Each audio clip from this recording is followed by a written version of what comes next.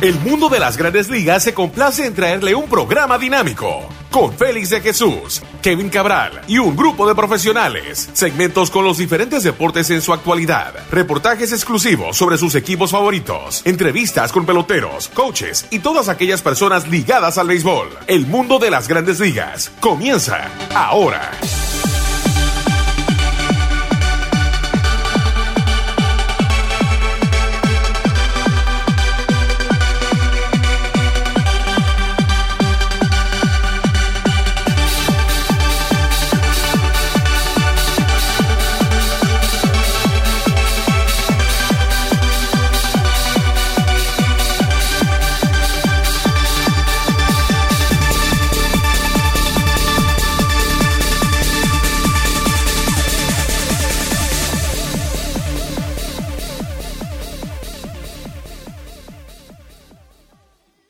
Bienvenidos a otra emisión de su programa El Mundo de las Grandes Ligas por sus portales ml.com y lasmayores.com. Como siempre, la producción de MLBN. Aquí con ustedes, Kevin Cabral, un servidor Félix de Jesús, con lo que está pasando en el béisbol. Y bueno, quedan unos 40 juegos por jugar en la temporada regular. Y hay equipos que andan muy bien, el caso de los Dodgers y los Bravos. El equipo de los Rays, que van a entrar en unos momenticos con varios problemas, pero están jugando un buen béisbol frente a los Gigantes, un no-hitter casi en el día de hoy. La exaltación de Fernando Valenzuela con los Dodgers, el Salón de la Fama de los Dodgers, también José Bautista. Y bueno, tenemos bastantes noticias en el día de hoy. Sin más preámbulo, vamos a dar la bienvenida a Kevin Cabral. ¿Qué tal, Kevin? Muy buenas, Félix. Mi saludo cordial para ti y para todos los amigos que cada semana están con nosotros aquí en el mundo de las grandes ligas. Por cierto, podcast número 1 de béisbol en República Dominicana. Y muchas gracias por eso a todos los amigos que le dan seguimiento al espacio. Sí, gracias por su sintonía. Y bueno, Kevin, mirando, hay que comenzar con los Rays de Tampa. Y porque es un tema que hay que tocar, porque ha sido noticia, fue el domingo en la tarde cuando recibimos la noticia de que Wander Franco no va a estar con el equipo de los Rays de Tampa. Hay unos problemas que está investigando las Grandes Ligas, también República Dominicana, con Wander Franco y posiblemente teniendo algunos contactos, vamos a decir así, con una muchacha de 14 años. También ha salido otro reportaje de que hay una de 17 años también que ha puesto una querella en República Dominicana. Pero vamos a entrar con esa noticia, hay más noticias de los Rays, pero debido a Wander, una de las estrellas de Grandes Ligas, que se encuentra en este pequeño problema en estos momentos. Kevin.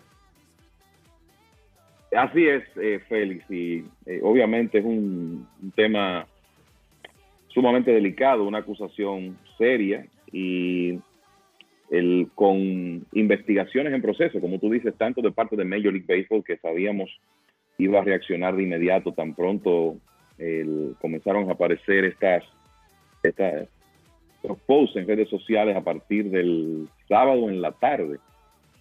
Sabíamos que vendría una reacción de Major League Baseball y obviamente de las autoridades dominicanas también, que tienen por lo menos una querella de una menor en contra de Wander Franco, que ha provocado una investigación local por un grupo precisamente especializado en ese tipo de situación. Franco colocado en lista restringida por el equipo de los Rays de Tampa Bay. Obviamente esto podría ser una situación indefinida porque no sabemos qué tiempo esa investigación se va a tomar.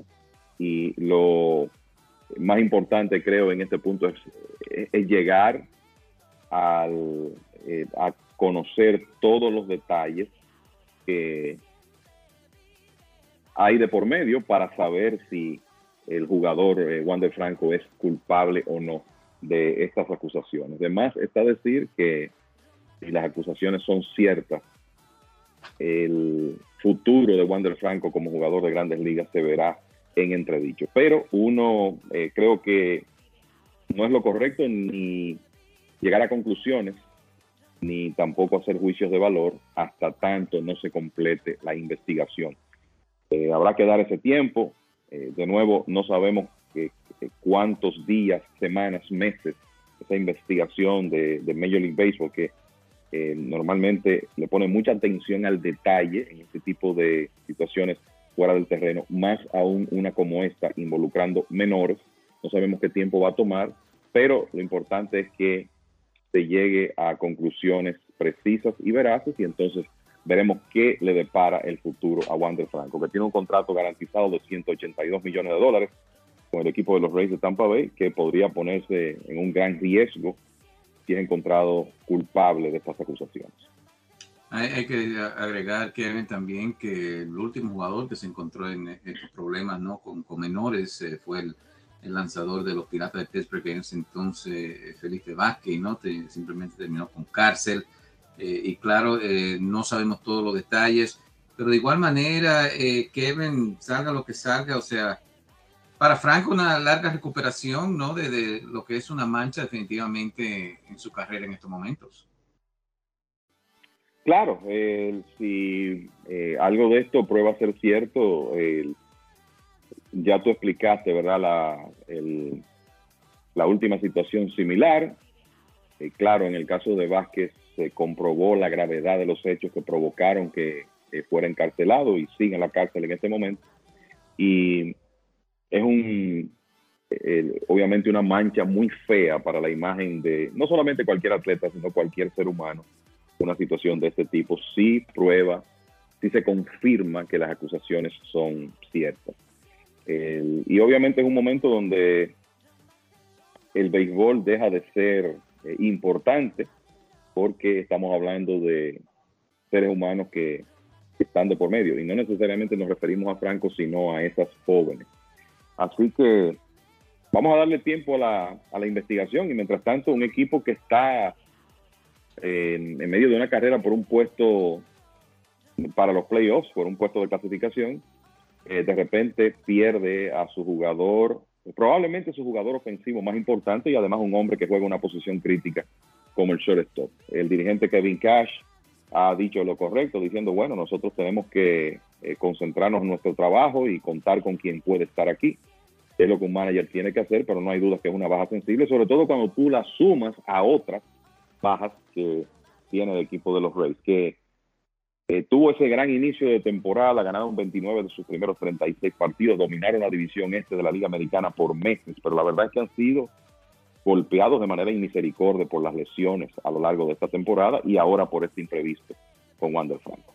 No, definitivamente vamos a entrar en algunos jugadores también lesionados, aparte de lo que habían perdido, como tú mencionaste, Kevin, durante la temporada, el caso de Rasmussen, Springs, y también Kai McClanahan, al igual que Manuel Margot, posiblemente regrese. Para terminar, el caso de Wander Franco, sí, en Instagram dijo él que no tuvo nada que ver con esto. Salió José Siri detrás, diciendo que tal vez es un problema de dinero, pero todo es en este momento especulaciones, no sabemos nada del caso, y vamos a ver qué determina Grandes Ligas, al igual que las autoridades dominicanas en el caso de Wander Franco.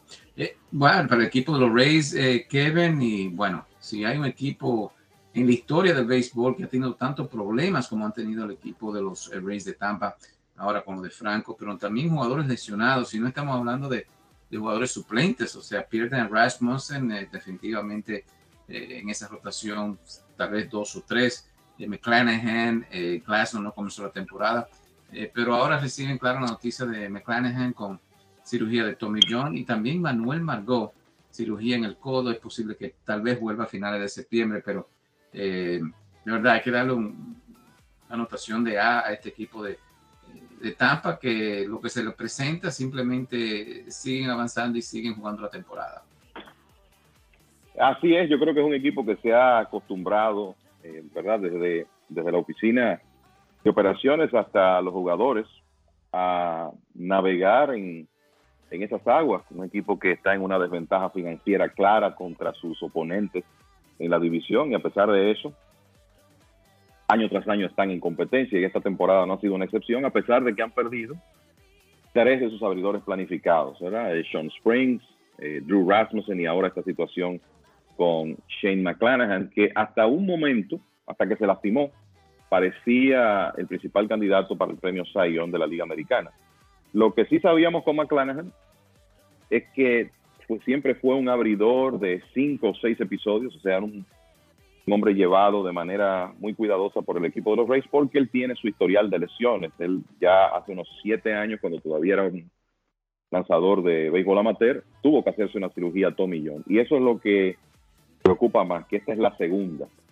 Y estamos viendo varios casos de lanzadores importantes que están pasando por eso.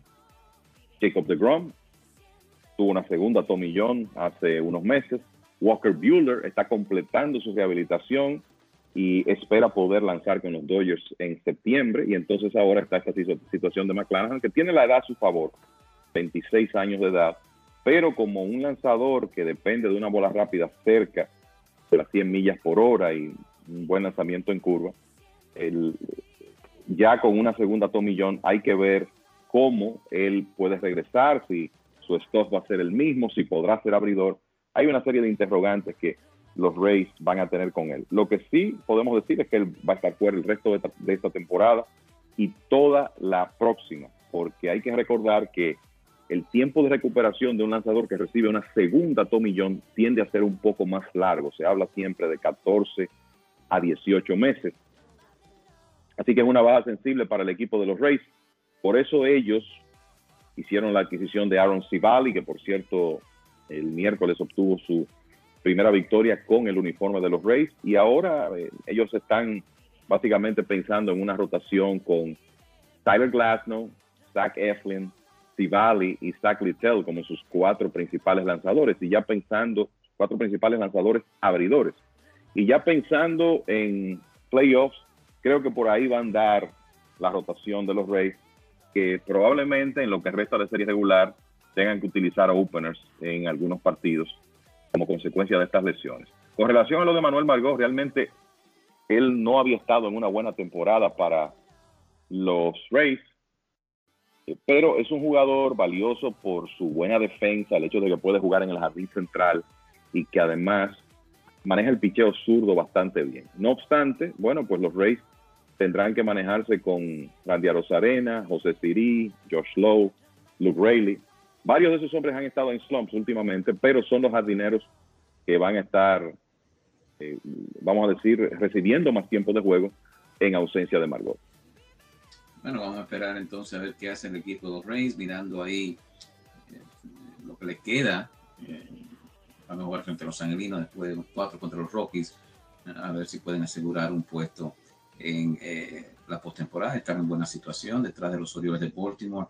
Hoy derrotan a los Gigantes y se encuentran a 2.5 pendientes al juego de los Orioles. Bueno, 2 equipos que siguen jugando muy bien, Kevin, son los Dodgers y también el equipo de los Bravos de Atlanta. Entramos en los Bravos en unos minutitos, pero los Dodgers retiran el número de Fernando Valenzuela.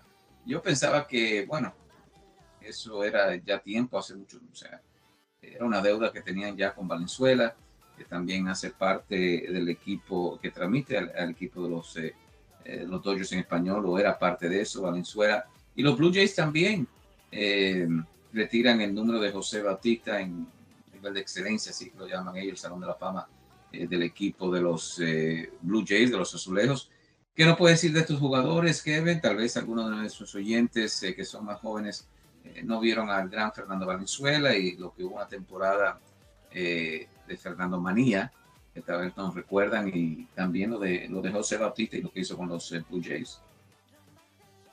Claro, bueno, comenzando por lo de Bautista, tú sabes que los Blue Jays han sido muy celosos a la hora de retirar números en su historia. Hay equipos que mantienen una especie de estándar de que los números que retiren sean de jugadores que entran al Salón de la Fama, y por eso los únicos números retirados en el equipo de Toronto son los de Roberto Alomar y Roy Halladay. Sin embargo, ellos tienen lo que llaman su nivel de excelencia, que es como una especie de Salón de la Fama del equipo, donde están jugadores como Halladay, Dave Steve, Tony Fernández, Jorge Bell, entre otros, y también está el manager Cito Gaston y los ejecutivos más importantes de la franquicia, Paul Beeston y Pat Gillick.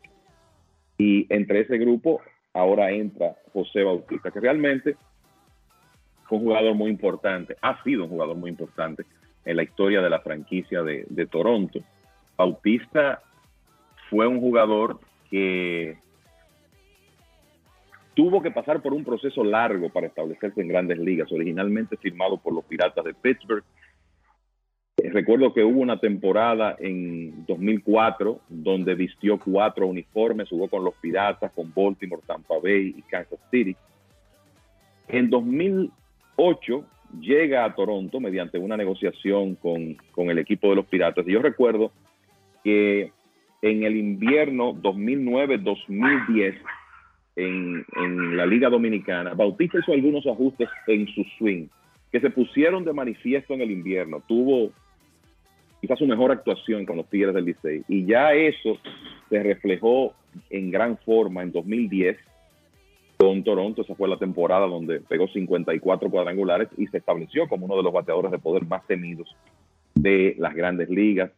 Al año siguiente, 2011, también tuvo una gran temporada, terminó entre los primeros 5 en las votaciones para el premio de jugador más valioso en 2010 y 2011, y se estableció como uno de los líderes de esa franquicia de los Blue Jays. Y claro, él fue protagonista de uno de los momentos más dramáticos de la franquicia. Todo el mundo recordará el famoso cuadrangular y más famoso bat flip de Bautista, cuando le pegó aquel cuadrangular al relevista de Texas, Sam Dyson, en el 5º partido de la serie divisional de 2015. Yo diría que ese es el segundo batazo más dramático en la historia de la franquicia de Toronto, porque hay un batazo para decidir una serie mundial, que fue el de Joe Carter en el 6º juego de 1993. Luego está el de Bautista, y como que ese momento ya lo estableció a él de manera definitiva como un ídolo de esa fanaticada y como un hombre muy querido en Toronto. Así que esto era de esperarse, que en algún momento los Blue Jays hicieran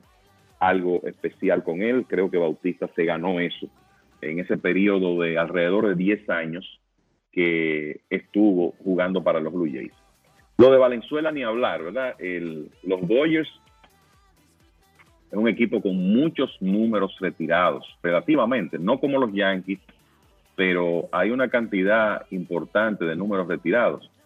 Lo interesante es que si uno revisa, Félix, no hay tantos jugadores de los Dodgers en la era de Los Ángeles, o sea, a partir de 1957, que han tenido sus números retirados. Está Don Sutton, está obviamente Sandy Koufax, Don Drysdale, pero después los otros son de la época de Brooklyn, los Pee Wee Reeves, Ray Campanella, Duke Snider, Gil Hodges y demás. Lo cierto es que, como tú dices, lo de Valenzuela quizá debió llegar antes. Lo que él hizo en 1981, en esa temporada de la Fernandomanía, fue algo extraordinario. Pero además de eso, hay que decir que entre 1981 y 1987, hasta que él sufrió su primera lesión, Valenzuela promedió 16 victorias y 255 episodios por temporada. Probablemente su carrera no fue más exitosa porque la verdad es que tuvo un exceso de uso entre los 20 y los 26, 27 años.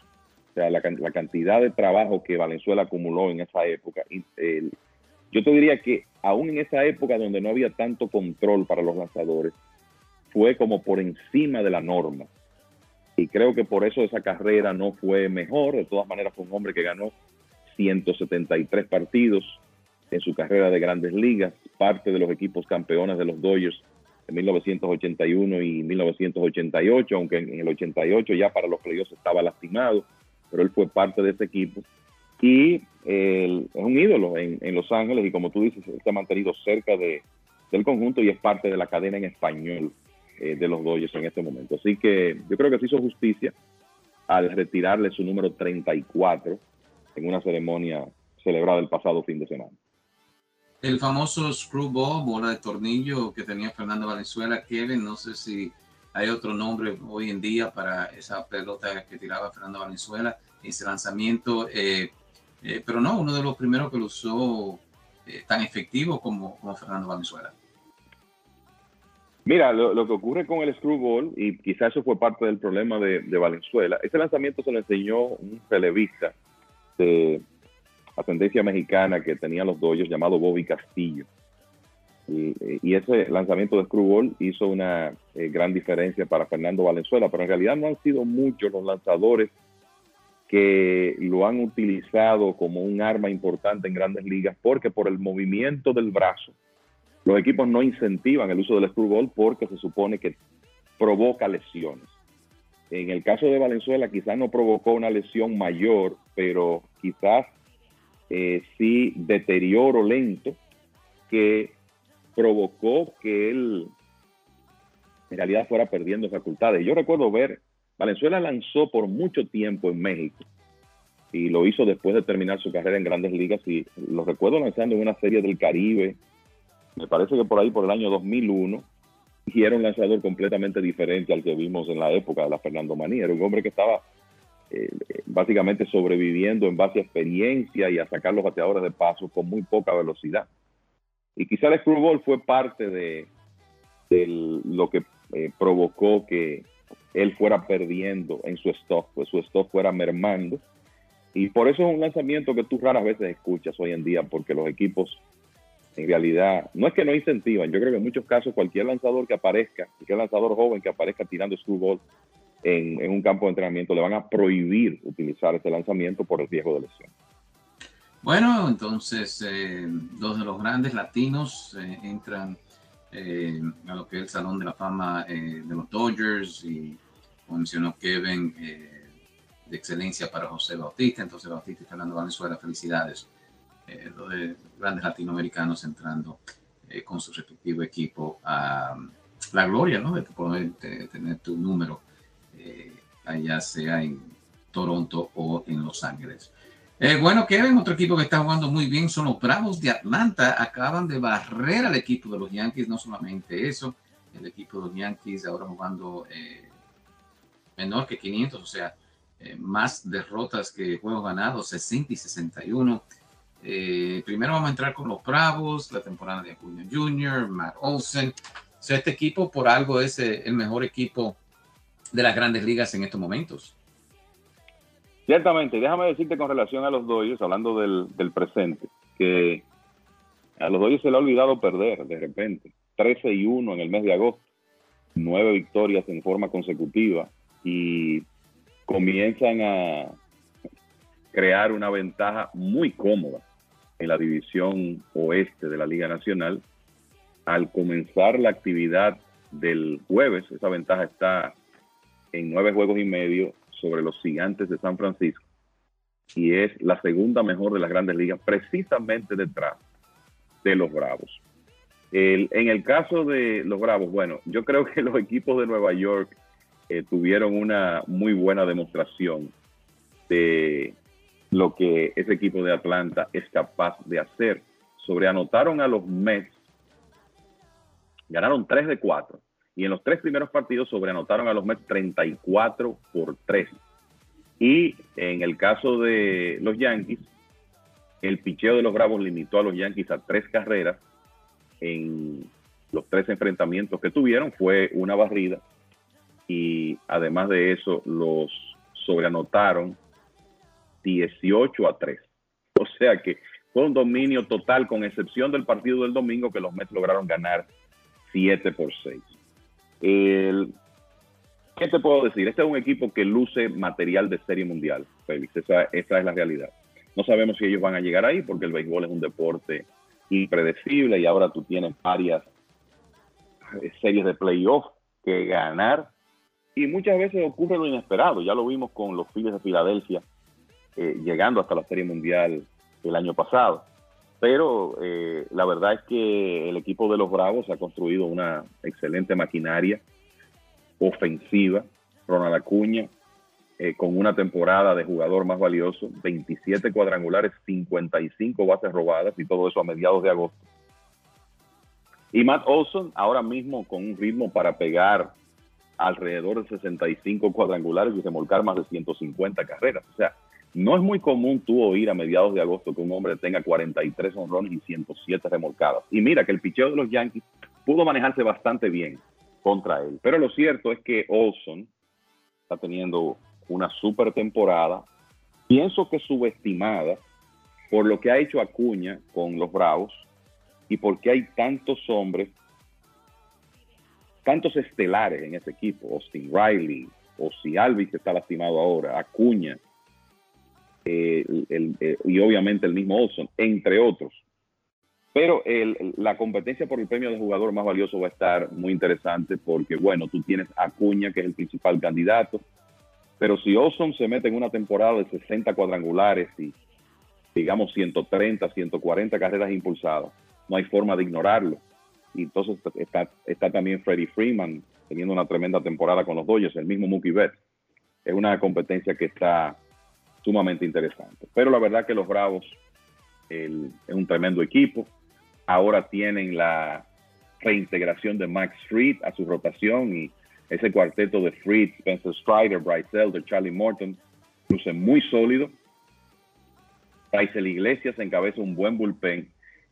Y este es un equipo que además de eso tiene profundidad en su roster. O sea, tienen hombres como Travis d'Arnaud, Kevin Pillar, ahora Nicky López, que va a estar jugando mientras Ozzie Albies esté fuera. Él va a estar jugando en la intermedia. La verdad es que uno no ve muchas debilidades en ese equipo de los Bravos, que obviamente ganó el campeonato hace un par de años y cuenta con el material para hacerlo de nuevo en esta temporada. Tenemos mucho más aquí en su programa, El Mundo de las Grandes Ligas, por sus portales, mlb.com y losmayores.com. Recuerden que el podcast también se puede bajar a donde ustedes bajan sus otros podcasts. Ahí encuentran El Mundo de las Grandes Ligas, sea Google Play, sea el Apple Store. También Odyssey tiene el programa y las otras plataformas que existen ahí que tienen El Mundo de las Grandes Ligas. Vamos a hacer una pausa, pero al regreso, wow, ¿qué está pasando con los equipos de Nueva York, especialmente con los Yankees? Y también hay noticias de los Cachorros y los otros equipos que están en plena pelea por entrar a la postemporada. Y también tenemos la lista de los mejores sistemas de liga menores, los equipos que tienen su finca, o sea, bien, con bastantes jugadores para los próximos años que están subiendo. Vamos a una pequeña pausa y ya regresamos. Le pedimos la pausa a MLBN y ya regresamos con ustedes.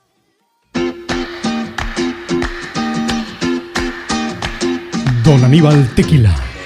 Altos y refinados estándares seleccionados de agave azul para producir un excelente tequila. Don Aníbal Tequila. Silver y Extrañejo ya se encuentra en estos lugares. En El Progreso, Liquor and Wine. En el 1440 Noble Avenue en el Bronx. Ahí ya encuentras Don Aníbal Tequila, Silver y Reposado. El Progreso, Wine and Liquors. Ahora con Tequila Don Aníbal, Silver y Reposado. ShopRite Wine and Spirits of Clinton. En el 895 de Paulison Avenue en Clifton, New Jersey. También ya encuentra Don Aníbal Tequila Silver y Extrañejo en New Rochelle, en la Casa de los Tequilas, con la variedad más extensa de tequilas en todo New York. La Casa de los Tequilas en Union Avenue en New Rochelle. Y como ya saben, en West New York, New Jersey, en Hollywood Liquors, 6006 de Park Avenue en West New York, New Jersey. Ahí también se encuentra Don Aníbal Tequila Silver y Extrañejo. Y para usted que vive en el área de Scardell, New York, Don Aníbal Tequila Silver y Extrañejo en Midway Wine and Liquors. Midway Wine and Liquors en el 973 de Central Park Avenue en Scardell, New York. Don Aníbal Tequila, distinción y calidad para quien gusta de un buen tequila.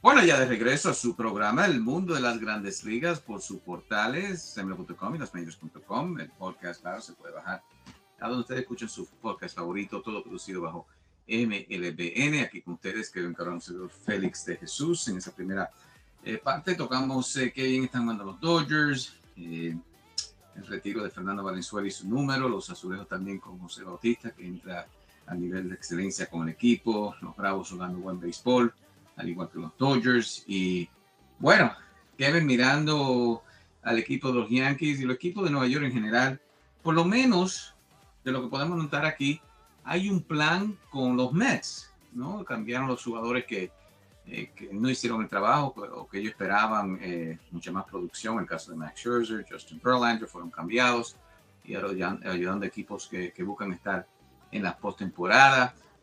Otros jugadores, Pham, Cana y esos jugadores que tal vez no tenían un largo futuro con el equipo de los Mets.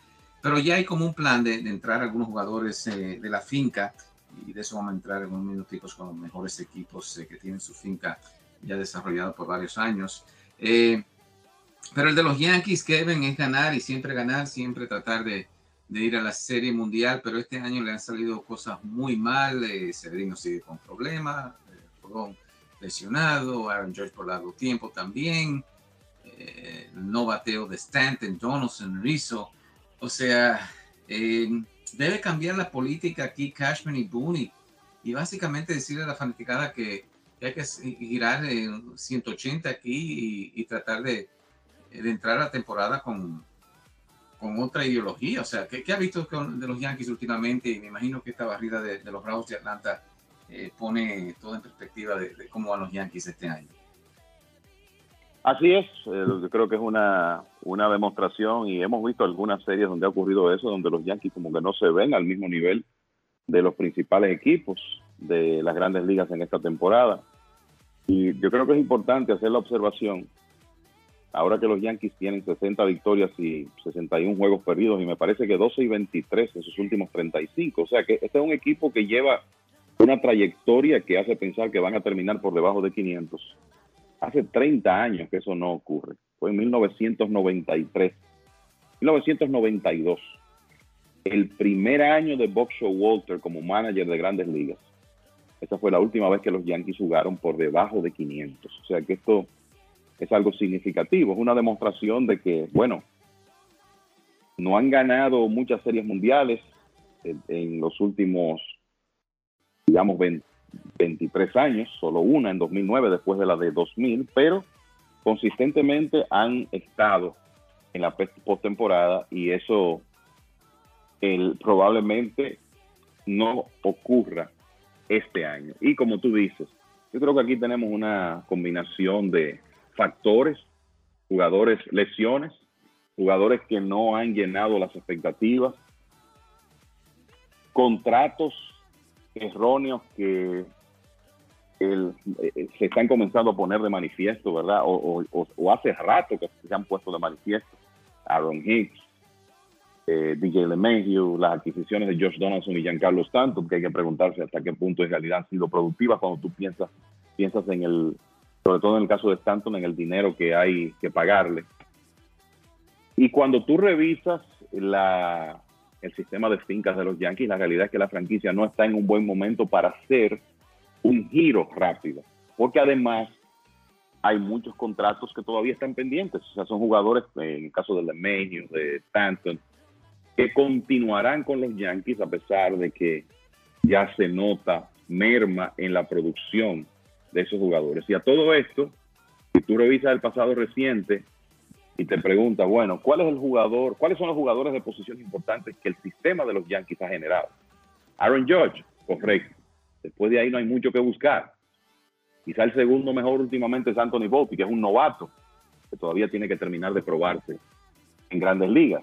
Y tú puedes decir, bueno, es que es un equipo que todos los años está en competencia, está ganando su división o cerca de la cima de su división, y por tanto no pueden escoger en una posición preferencial en el sorteo, ni quizá tener disponible tanto dinero para firmas internacionales. Sí, pero los Dodgers están en la misma situación, y los Rays, y siguen produciendo talento. Entonces, tú dices, bueno, eso no es completamente una excusa. Lo cierto es que, lo hemos comentado en otras ocasiones, yo creo que los Yankees han estado desde el punto de vista de adquisiciones y contrataciones en una especie de slump en los últimos años. Ya mencioné lo de Aaron Hicks.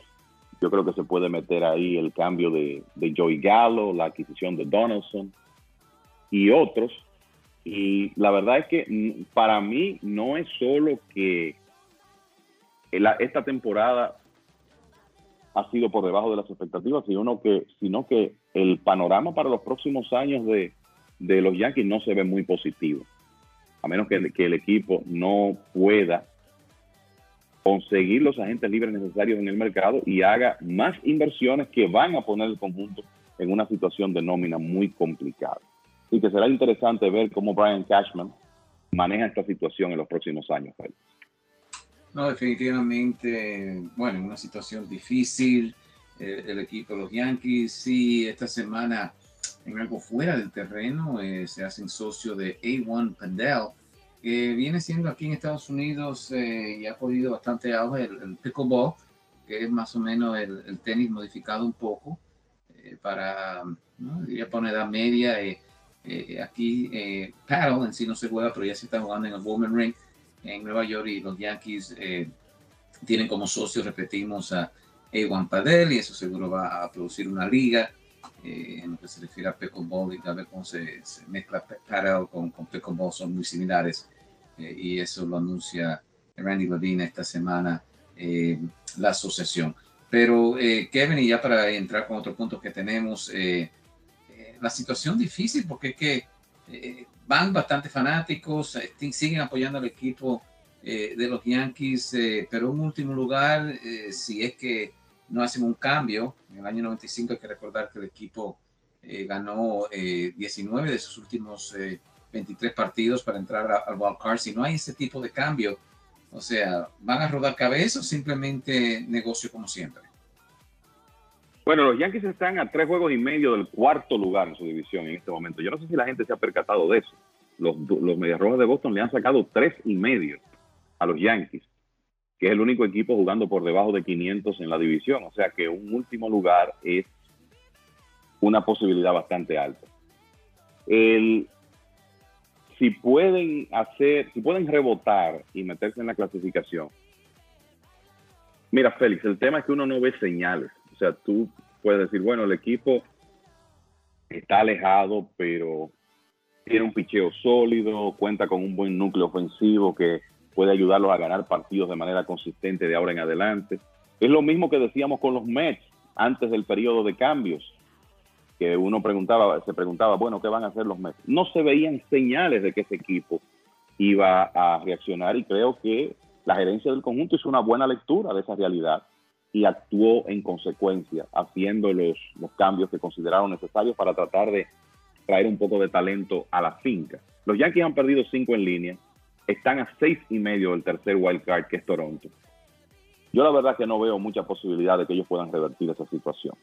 El béisbol es un deporte muy impredecible, hemos visto muchas cosas, nunca se puede descartar una racha de un equipo, pero no veo eso honestamente en el futuro inmediato de los Yankees. Y me parece que si esta temporada termina en un último lugar y un récord por debajo de 500 por primera vez en 3 décadas, bueno, por lo menos la situación de Aaron Boone podría convertirse en incierta. No creo, tú conoces la situación de Brian Cashman, su cercanía con la familia Steinbrenner mejor que yo.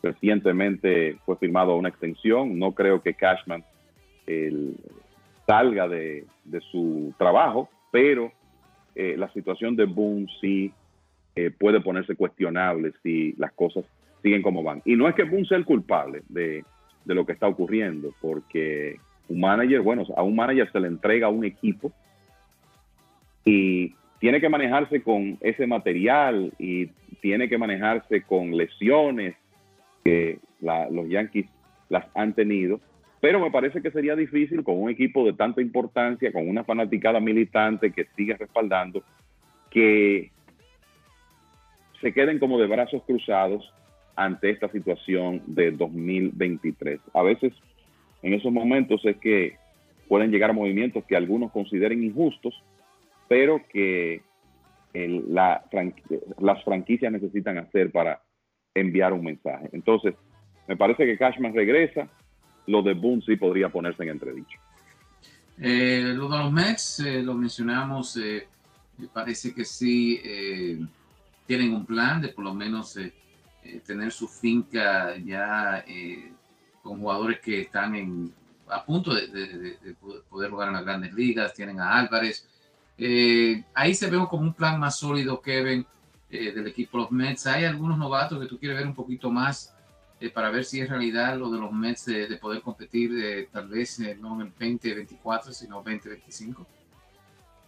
Mira, debo decirte que, como tú decías al principio del programa, Félix, ya hoy apareció el ranking más reciente de MLB Pipeline de los sistemas de ligas menores. Y es interesante que los Mets se han colocado en el número 11, de acuerdo a MLB Pipeline. Hay que recordar que lo que heredó este nuevo grupo liderado por Steve Cohen no fue gran cosa en el sistema de fincas, pero como resultado de las adquisiciones de jugadores como Luis Ángel Acuña, Drew Gilbert, más algunos que están en la organización como Ronnie Mauricio y el catcher Kevin Parada, ya se comienza a ver un giro positivo. Los Mets hace 2 años estaban en el lugar número 22 en mitad de temporada, en el lugar número 22 entre los sistemas de fincas de Grandes Ligas, ya están en el número 11. Tú sabes que algunos de esos novatos ya han sido parte del equipo de Grandes Ligas este año. Yo creo que Francisco Álvarez ha demostrado la habilidad que los Mets proyectaban que tenía. En un primer año en Grandes Ligas, con apenas 21 años de edad, tiene 21 cuadrangulares. No es que su actuación ofensiva sea perfecta, está bateando 2.26, pocos extra bases, además de los cuadrangulares, una proporción de ponches a bases por bolas que no es la mejor, pero para un jugador de primer año, yo creo que Álvarez ha demostrado que él va a ser parte del plan. Me parece que los Mets no van a renunciar a Brett Baty, lo enviaron a ligas menores, me parece que más que nada para que él trate de recuperar la confianza, pero me parece que el plan sigue, en el sentido de que Baty sea el antesalista del futuro del equipo de los Mets. Habrá que ver lo de Mark Vientos, el control de la zona de strike de Vientos me preocupa. Está bateando menos de 200, 38 ponches contra 5 bases por bolas, pero por ahí está Ronnie Mauricio también. Y a mí me parece que aunque los Mets quizá no sean tan agresivos en la agencia libre como lo han sido en los últimos 2 años, ellos harán algunas adquisiciones para ser competitivos en la próxima temporada. Pero ciertamente que desde de antemano las ligas menores de los Mets, lo que viene, se ve mejor que los Yankees. Y solo para hablarte de números, los Mets, organización número 11 de las Grandes Ligas, los Yankees número 21. Y si tú revisas los principales prospectos de los Yankees, el único nombre sonoro, el único nombre que tú has escuchado con frecuencia es el de Jason Domínguez. Los demás son proyectos que uno no sabe si realmente van a ayudar el equipo en Grandes Ligas en el futuro cercano.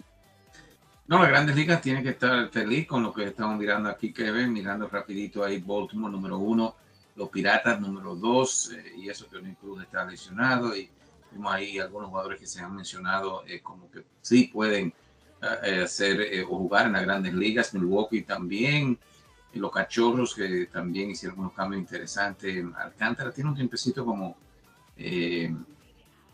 prospecto, pero vamos a ver si ya da el brinco. Los Rojos de Cincinnati número 5. Aquí la gran sorpresa son los Dodgers número 6. Tampa Bay, claro, siempre jugando bien. Los nacionales también 7 y 8. Como tú mencionaste, los Mets número 11, y eso tiene que ser buena noticia. Lo único es Kansas City, que lo encuentro bastante bajo en esta lista, pero sí ellos han subido bastante de sus prospectos. El caso de Bobby Witt y los otros jugadores atléticos también tienen que preocupar, están número 26. ¿Qué has pensado de la lista en general? ¿Y qué equipos tú ves como que tienen el mejor desempeño van a tener con estos prospectos si suben y pueden jugar en Grandes Ligas? Mira, el caso de los Orioles de Baltimore es sumamente interesante porque el tema es que ya estamos viendo los resultados en Grandes Ligas con este equipo, y ya vamos a decir que la primera camada de ese talento joven, Adley Rutschman, Gunnar Henderson, Grayson Rodríguez, Jordan Westbrook, estamos viendo esos jugadores en Grandes Ligas, pero esto no termina aquí. Los Orioles fueron organización número 1 en talento joven en 2021, número 1 el año pasado y número 2 nuevamente ahora en 2023. Y tienen al prospecto considerado número 1 de las Grandes Ligas en este momento, que es el torpedero Jackson Holliday, el hijo de Matt Holliday, que ha tenido una temporada en ligas menores que yo creo que tiene a los expertos pensando que a pesar de que él tiene 19 años y de que fue drafteado número 1 el año pasado desde escuela secundaria, el tiempo que va a jugar en ligas menores no va a ser largo. Holiday comenzó en clase A media, ahí batió 3.96 en 67 apariciones, pues rápidamente subido a clase A fuerte, en ese nivel batió 3.14 con un OPS de 940, fue subido a AA y ahí está bateando 3.61 con un OPS de 974, demostrando tremendo control de la zona de strike, velocidad,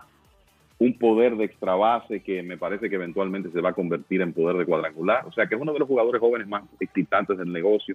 Pero también tienen otros jugadores, Colton Cowser, un catcher dominicano que se llama Samuel Vasallo, que quizá termine siendo el inicialista del futuro de los Orioles.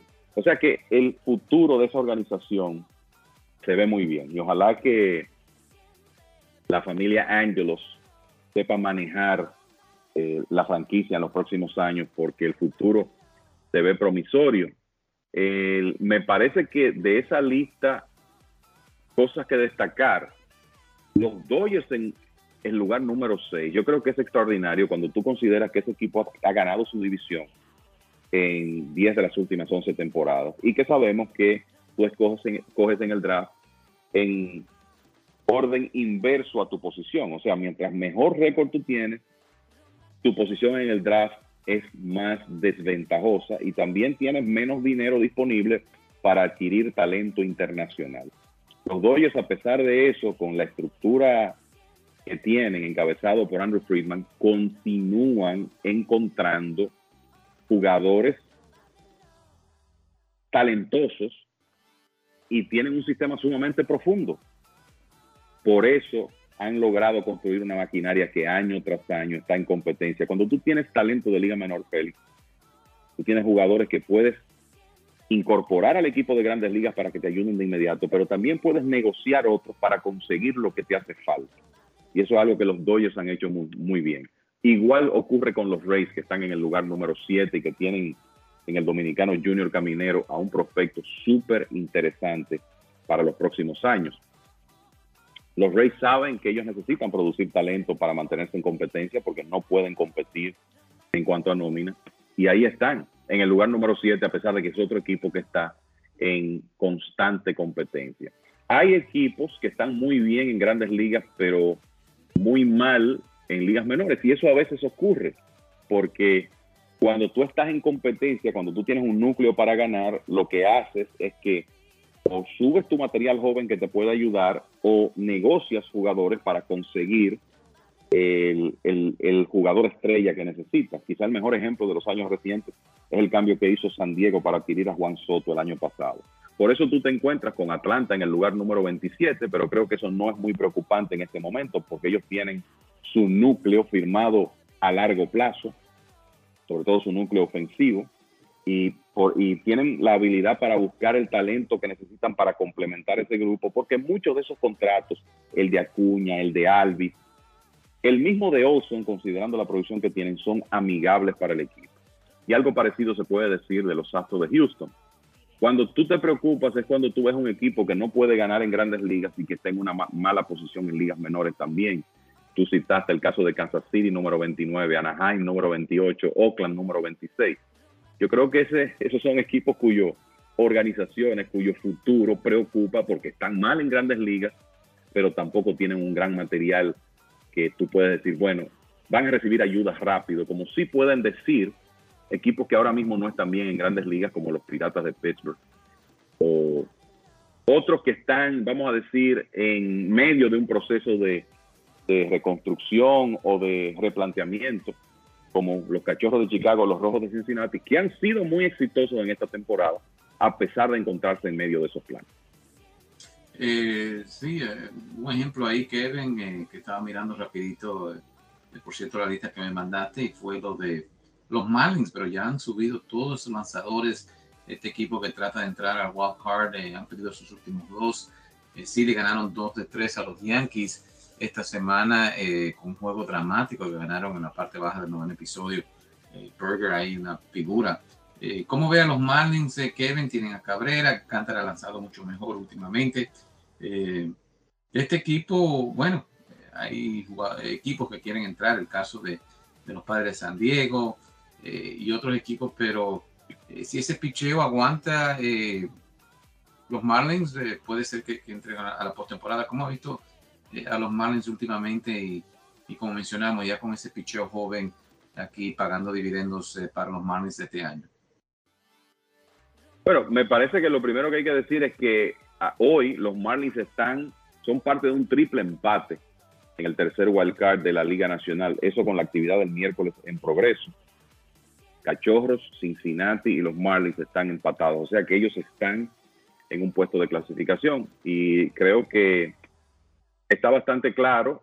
Hay que decir que ellos fueron agresivos en el mercado de cambios y adquirieron dos jugadores que los han ayudado hasta ahora, real y efectivamente. Josh Bell está bateando 300 con 5 cuadrangulares y Jake Berger, que también está bateando por encima de 300, que son hombres que le dan poder de cuadrangular a esa alineación, que además ha conseguido una temporada de 30 cuadrangulares de Jorge Soler y, más importante, un año increíble de Luis Arraez, bateando por encima de 360.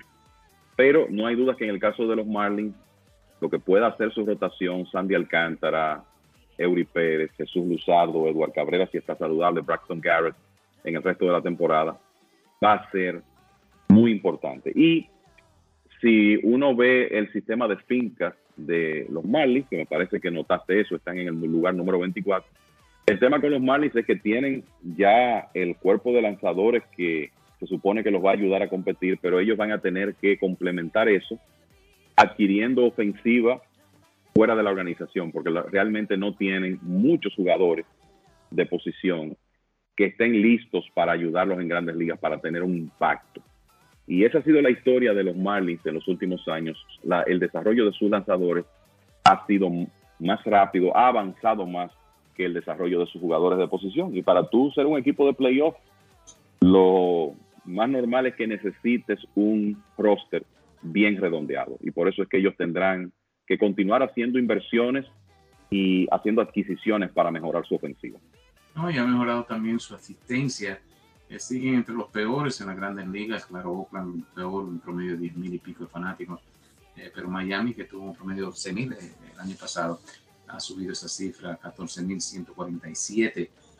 Y bueno, si hay buen béisbol, eso quiere decir que por lo menos en Miami, que no creo que vamos a tener casa llena como los Dodgers, los Yankees, los Cardenales, pero definitivamente Kevin, no sé si lo ve así, que si este equipo juega bien, es un equipo que todos los años puede por lo menos estar ahí en la pelea, puede tener un promedio de 20,000 fanáticos por juego. Digamos que sí. Yo creo que uno de los problemas que han tenido los Marlins es que cuando ellos han sido contendores, cuando ganaron sus 2 coronas, no lograron retener el núcleo de esos equipos, y de alguna manera una fanaticada que nunca como que ha demostrado estar completamente comprometida con la franquicia se desencantó más de los Marlins. Y la verdad es que ha sido un problema para esas franquicias de Florida atraer fanáticos de manera consistente al estadio. Los Rays tienen otros componentes, con el tema de la ubicación del estadio, la dificultad para llegar al mismo, pero la verdad es que es la misma historia con las dos franquicias de Florida, y normalmente el mejor incentivo para el fanático es ganar de manera consistente. Quizás si los Marlins pueden construir un equipo que haga eso, pues pueden llegar a esa asistencia promedio que tú planteas. Bueno, Kevin Stroman, uno de los lanzadores que ha lanzado muy bien para el equipo de los Cachorros, parece que la lesión era mucho más severa, y el equipo de los Cachorros también buscando clasificar a la postemporada, tal vez 1 o 2 años antes de lo que pensaba la gerencia. Pero lo de Stroman duele para este equipo que trata de mantenerse ahí en competencia para estar en la postemporada. Así es, parece que Stroman tiene un tema de desgarro de cartílago en su costilla derecha, y eso pone en peligro el resto de su temporada. Y esto es mala noticia para los Cubs y para el mismo Stroman, que tiene la oportunidad de ir a la agencia libre después de 2023. Uno piensa Félix, que quizás Stroman en sus últimas salidas no estaba lanzando completamente saludable, y te lo digo porque él fue básicamente intransitable hasta el mes de junio. En julio hizo 6 salidas y tuvo una efectividad de 9.11, permitiendo 27 carreras limpias en 26 entradas y 2/3. Y como él tiene un historial de ser un buen lanzador de grandes ligas, un hombre polémico en ocasiones, le gusta mucho las redes sociales, pero ha sido un lanzador con un buen promedio de carreras limpias de por vida en grandes ligas para esta época, y como que esa merma de producción fue muy dramática y parece que no estaba lanzando completamente saludable. Esta lesión, el anuncio de esta lesión lo confirma, y ahora no hay duda que esto pone el resto de su temporada de 2023 en entredicho, y debo decir, es también una lesión preocupante para las aspiraciones de los Cachorros de clasificar para los playoffs, porque básicamente están perdiendo su principal lanzador. O sea, cuando Stroman está saludable, hay que pensar en él como el abridor número 1 de ese equipo de los Cubs, y ahora no lo tendrán por un tiempo prolongado. Por cierto, los Cachorros ganan en el día de hoy en forma dramática en el 9º episodio. Christopher Morrell con un cuadrangular de 3 carreras, y dejan en el terreno a el equipo de los Medias Blancas de Chicago. Bueno, Kevin, ¿algunos comentarios finales? Mira, a propósito de que tú estabas hablando, Félix, del tema asistencia, algunos datos de la temporada que se han jugado ya, digamos que 3/4 partes del calendario de la serie regular. El tiempo promedio de los juegos, 2 horas 41 minutos. Eso significa una disminución de 25 minutos con relación a la temporada pasada. Una demostración de que el reloj de lanzamientos, que ya ni recordamos, ha surtido el efecto esperado. Las carreras anotadas por partido se han elevado también, era lo que se buscaba, más ofensiva. El aumento no es tan significativo, pero es aumento al fin de 4.28 carreras por partido por equipo. El año pasado 4.58 en esta temporada. Y creo que a medida que los jugadores, los equipos hagan ajustes para adaptarse al hecho de que no hay formación defensiva, esa producción podría aumentar. Y entonces el tema de la asistencia, hay un incremento de 26,000 a 29,000 fanáticos por partido. Y eso es interesante en un año donde los Atléticos de Oakland han tenido partidos con asistencia de 2,000, 3,000 personas. Ver que se ha producido un incremento general, yo creo que es una señal de que estas nuevas reglas que se implementaron en 2023 están dando los frutos deseados.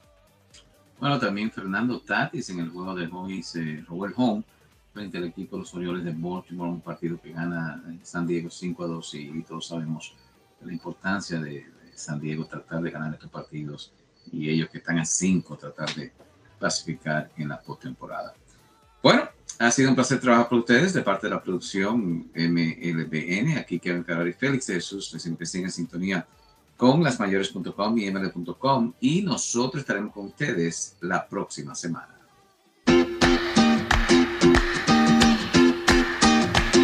Don Aníbal Tequila. Altos y refinados estándares seleccionados de agave azul para producir un excelente tequila. Don Aníbal Tequila, Silver y Extrañejo, ya se encuentra en estos lugares. En El Progreso, Liquor and Wine.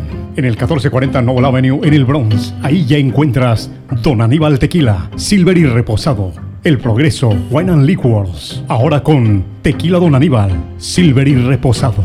ShopRite Wine and Spirits of Clinton. En el 895 de Paulison Avenue, en Clifton, New Jersey. También ya encuentra Don Aníbal Tequila Silver y Extrañejo en New Rochelle, en la Casa de los Tequilas, con la variedad más extensa de tequilas en todo New York. la casa de los tequilas, en Union Avenue en New Rochelle. Y como ya saben, en West New York, New Jersey, en Hollywood Liquors, 6006 de Park Avenue en West New York, New Jersey. Ahí también se encuentra Don Aníbal Tequila, Silver y Extra Añejo. Y para usted que vive en el área de Scardale, New York, Don Aníbal Tequila, Silver y Extra Añejo, en Midway Wine and Liquors. Midway Wine and Liquors, en el 973 de Central Park Avenue en Scardale, New York. Don Aníbal Tequila, distinción y calidad para quien gusta de un buen tequila.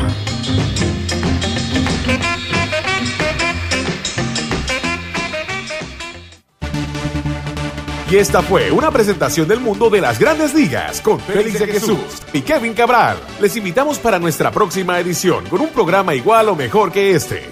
Muchas gracias por sintonizar el mundo de las grandes ligas.